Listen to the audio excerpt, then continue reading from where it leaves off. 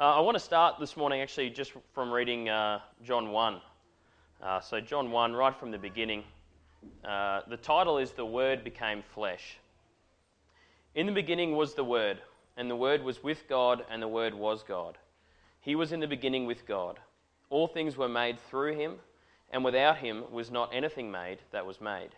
In him was life, and the life was the light of men. The light shines in the darkness, and the darkness has not overcome it.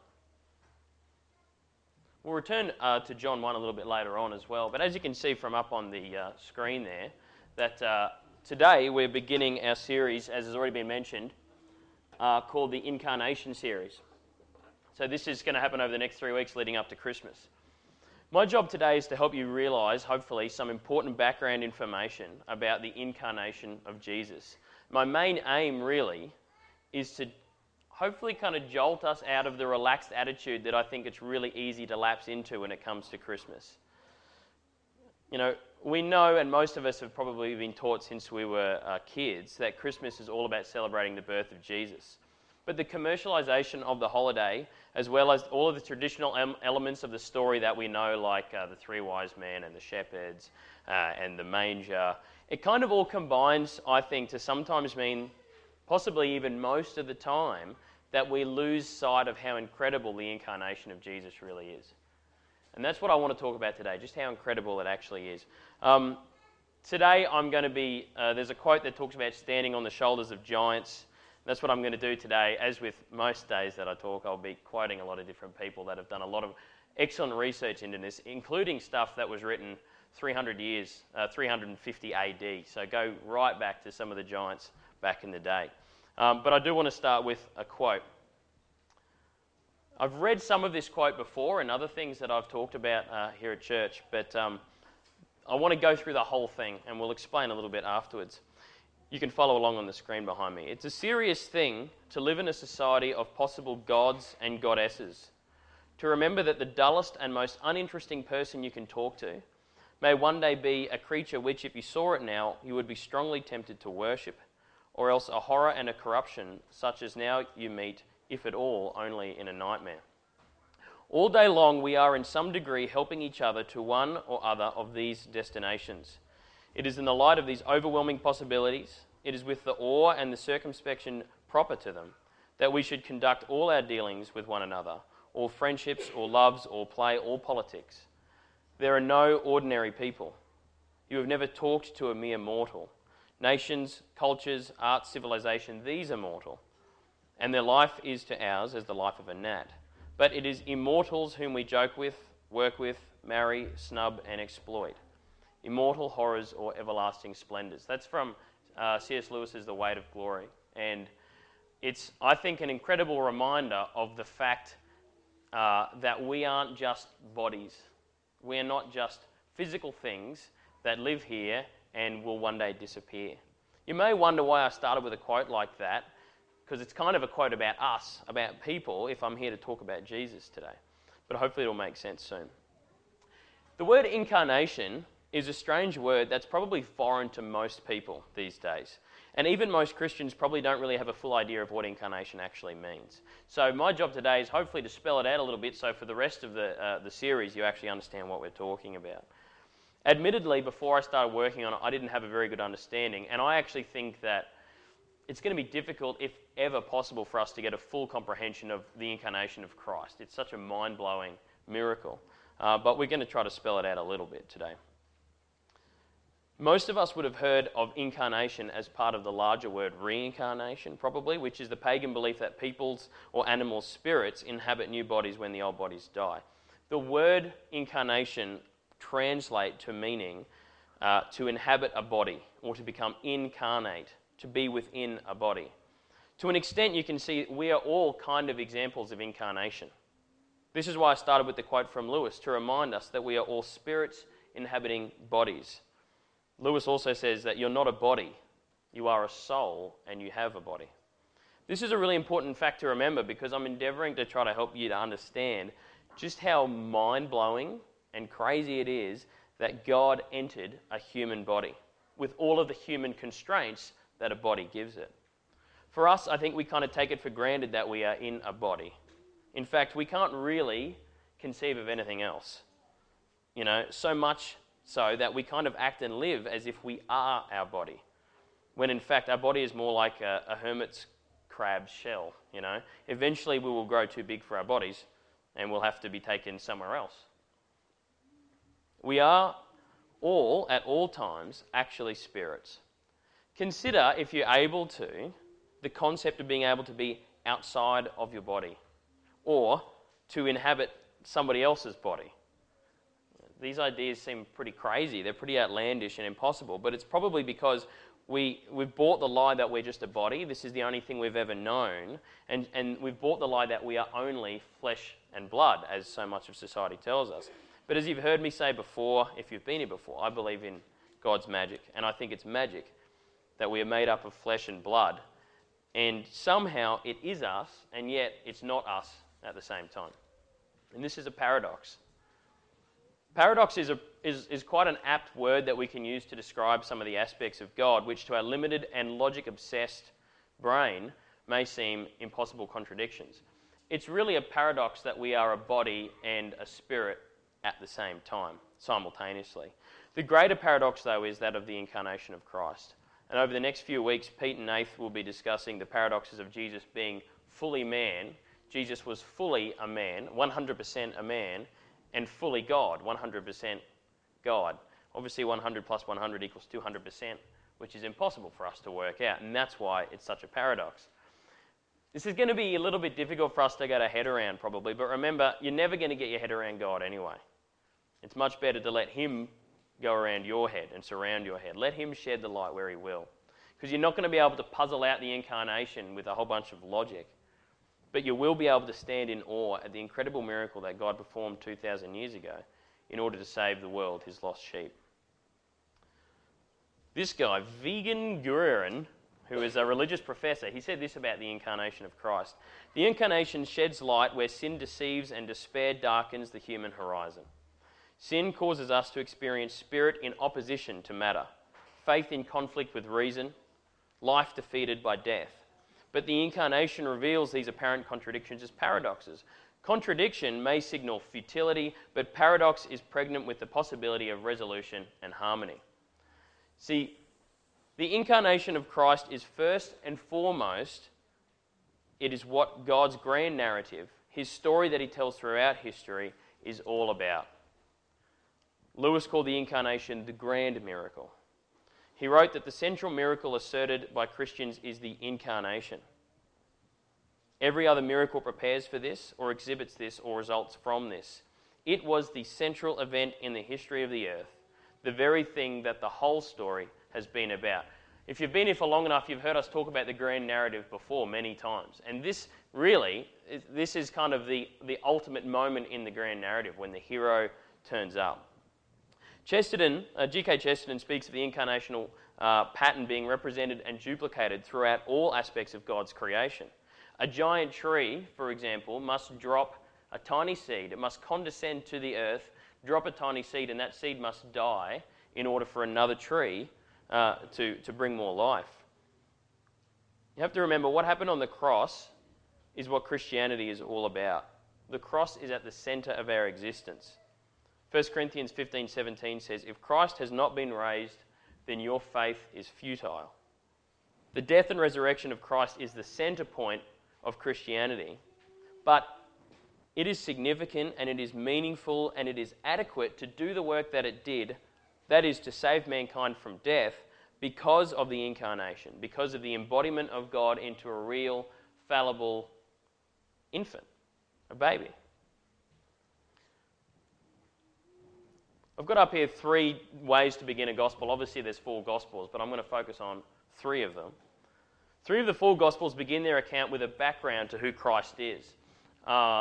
Luke starts straight away at the point in which Herod is making his decrees and Christ gets born. But the other 3 actually start before that point in time.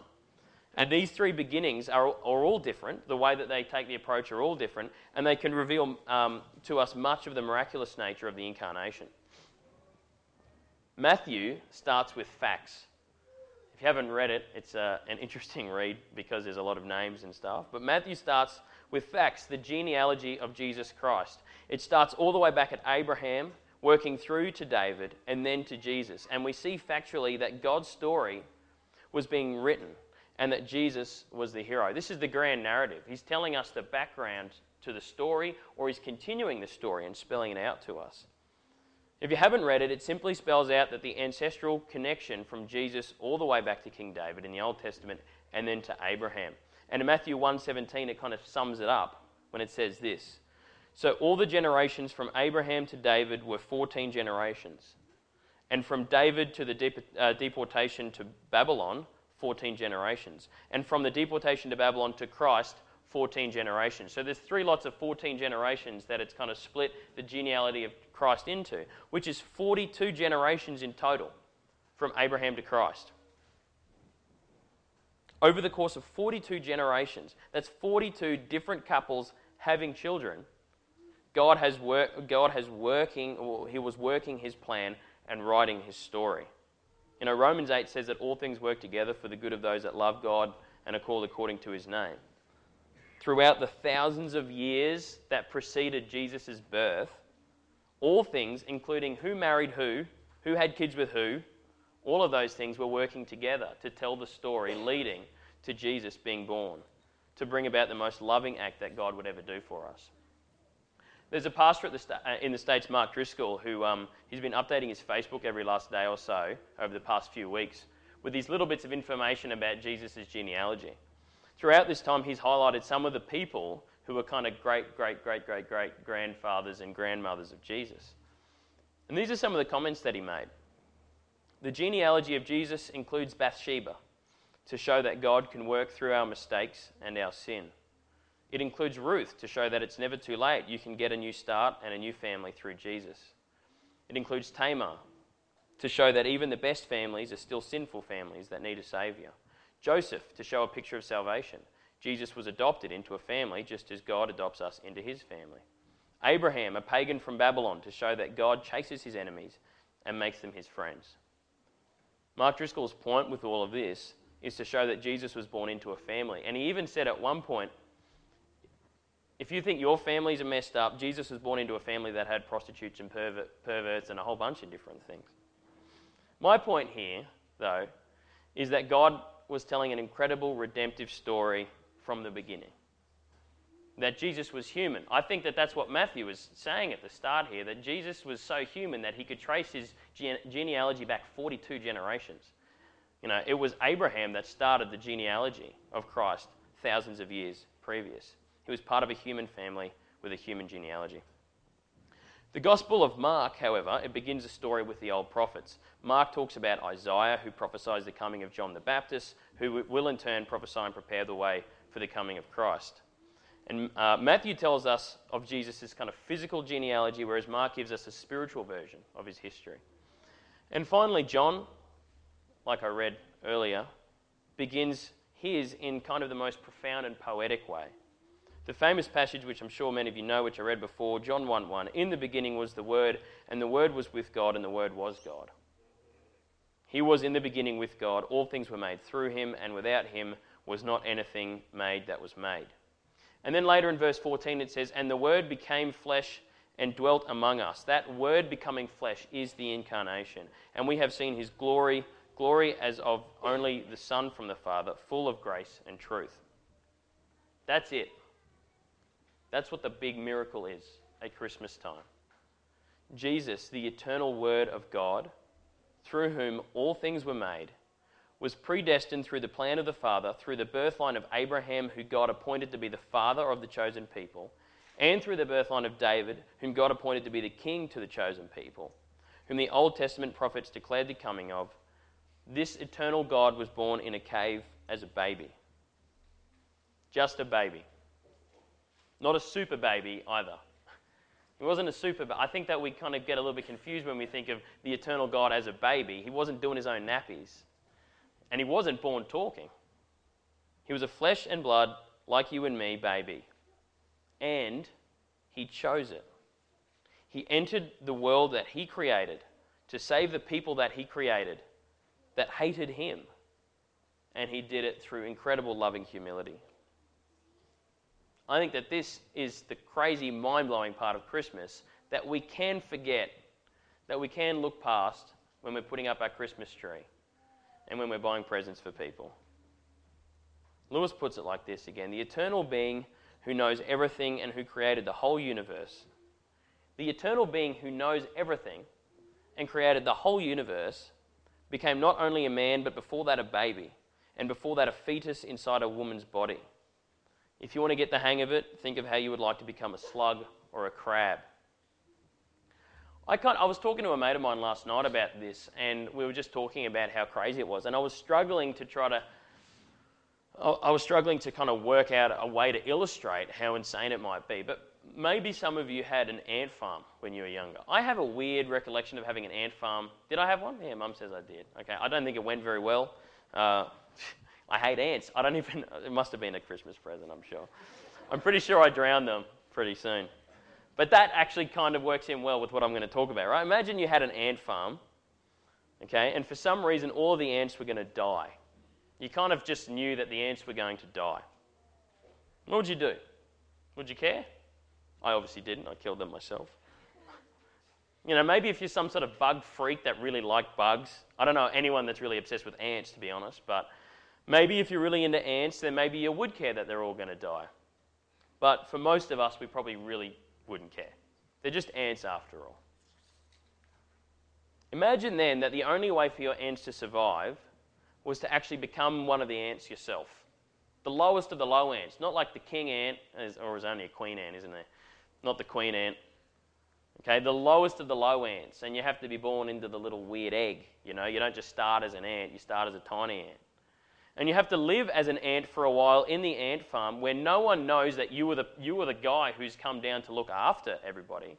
And eventually, you have to allow that the ants in your ant farm are going to torture and murder you. Would you do it? For some ants? For just some useless little ants, of which there are billions just in my garden, which I don't want there. I go and kill them on purpose. I definitely wouldn't do it. Obviously, that's a pretty huge hypothetical, but seriously, who would do that? It's crazy. They're just ants. They're not worth that kind of love and that kind of treatment. You see, God didn't have to save us. In a way, He kind of did, but only because it's in His nature. There was no external force. Oh, power, that'd be sweet. I thought it was plugged in. There's one up the back. Oh, there it is. Thank you. Sorry. There's no external force that was pushing God and forcing Him to come and save us outside of His own nature, His own loving nature that did it. You know, there wasn't anyone saying, you better go and do this, God. Come on, go and save them. It was Jesus' choice to come to earth and save us. And which of us would make that choice? To subject ourselves to ant poverty and ant torture and ant execution. That would be a cross, I guess, with 6 cross things on it. I think it's 6 or 8, I got no idea. But just to save some worthless ants. You know, Jesus did that for us. That's what happens at Christmas time. He subjected Himself to that. What happened at Easter began at Christmas 33 years before. And He did it all and started it all as a helpless little baby. He who had possessed all power was dependent on His mother for everything. He got cold, he got hungry, he got colic, he had to be burped. His glorious divine existence had been exchanged for the comparative squalor of life as a human being.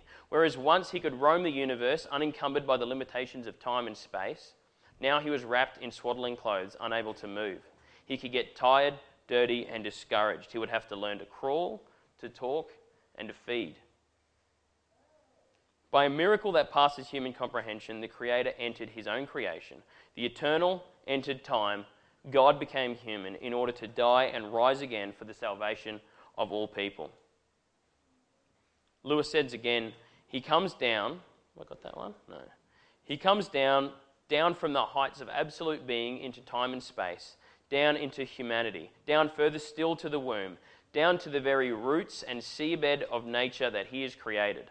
But He goes down to come up again and bring the whole ruined world up with him.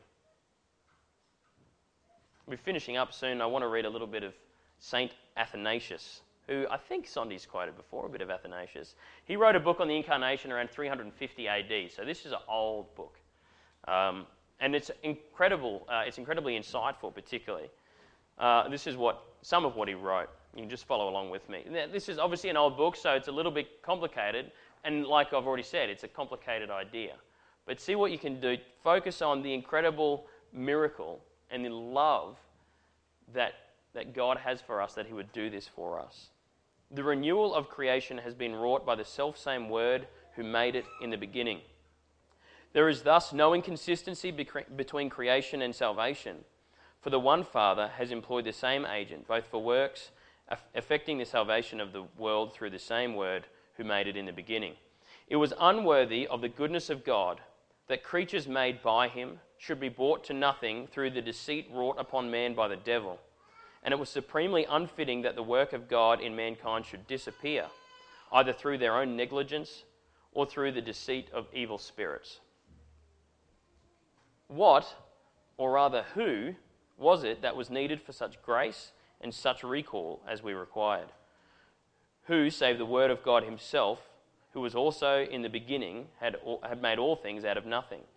For his part it was, and his alone, both to bring again the corruptible to incorruption, and to maintain for the Father his consistency of character with all. For he alone, being Word of the Father, and above all, was in consequence both able to recreate all, and worthy to suffer on behalf of all, and to be an ambassador for all with the Father. You know, 2 weeks ago, Sonny talked about the way that Jesus is the high priest, the perfect ambassador between us and the Father. For this purpose, then, the incorporeal and incorruptible and immaterial Word of God entered our world. In one sense, indeed, he was not far from it before, for no part of creation had ever been without him who, while ever abiding in union with the Father, yet fills all things that are.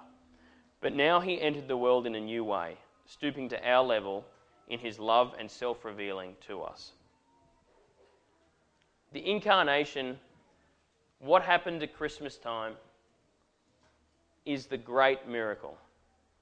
It laid the way for the cross. If Jesus hadn't been born a baby, he wouldn't have died a man and conquered death for all of us. Christmas matters because Easter matters. I'm going to finish up with a quote from Peter Kraft, who is writing here about enacting the cross. He says, "How should I enact the cross in my life? For the cross is in my life. It is not a freak, but a universal truth incarnated, not merely a once-for-all event outside me in space and time in Israel AD 29, separated from me by 8,000 miles and 2,000 years, but also a continuing event within me, or rather, I within it." It might seem a little bit strange to end a message about Christmas by talking about Easter, but that's what it's all about. It's too easy to become deadened to the simplistic idea of the baby in the manger, no crying he made. It's too easy to explain away the Incarnation or not grapple with the complexity and the magic of it by thinking of Jesus as either just a man or just God. If he is just a man, there's nothing incredible about it. If he is just God, well, he may be incredible, but it's nothing difficult for him to do. But if he is both, if the eternal Word of God inhabited a human body and subjected himself to the will of the Father and the limitations and squalor of humanity, also that he could live and die for the humans that hated him, then it is truly the greatest miracle of all. Remember that in these weeks leading up to Christmas. Remember it. We know Jesus' death was brutal, but the fact that he was born at all was so far below him that we ought to be eternally grateful for his great love and mercy.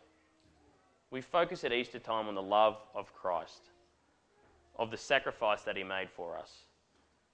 But the sacrifice began when he was born as a lowly infant that needed help from his mother.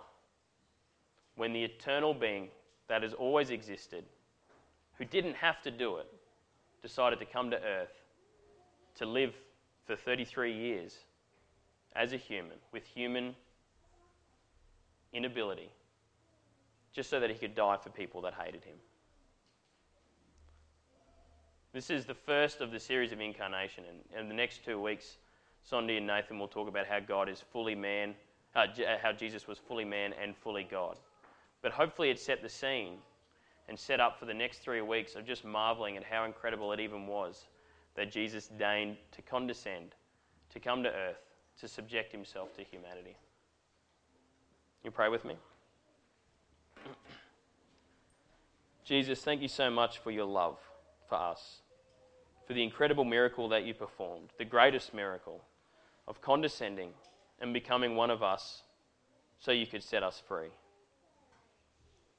God, I pray over the next few weeks that in conversations that we have with people, we are able to remember, as the cliche says, the reason for the season, but not just in a simplistic way, but that we would be filled with gratitude, thankfulness for your love and for your mercy, for what you did, for something that none of us would do for a bunch of worthless ants, but for what you did for us, though you knew what it meant.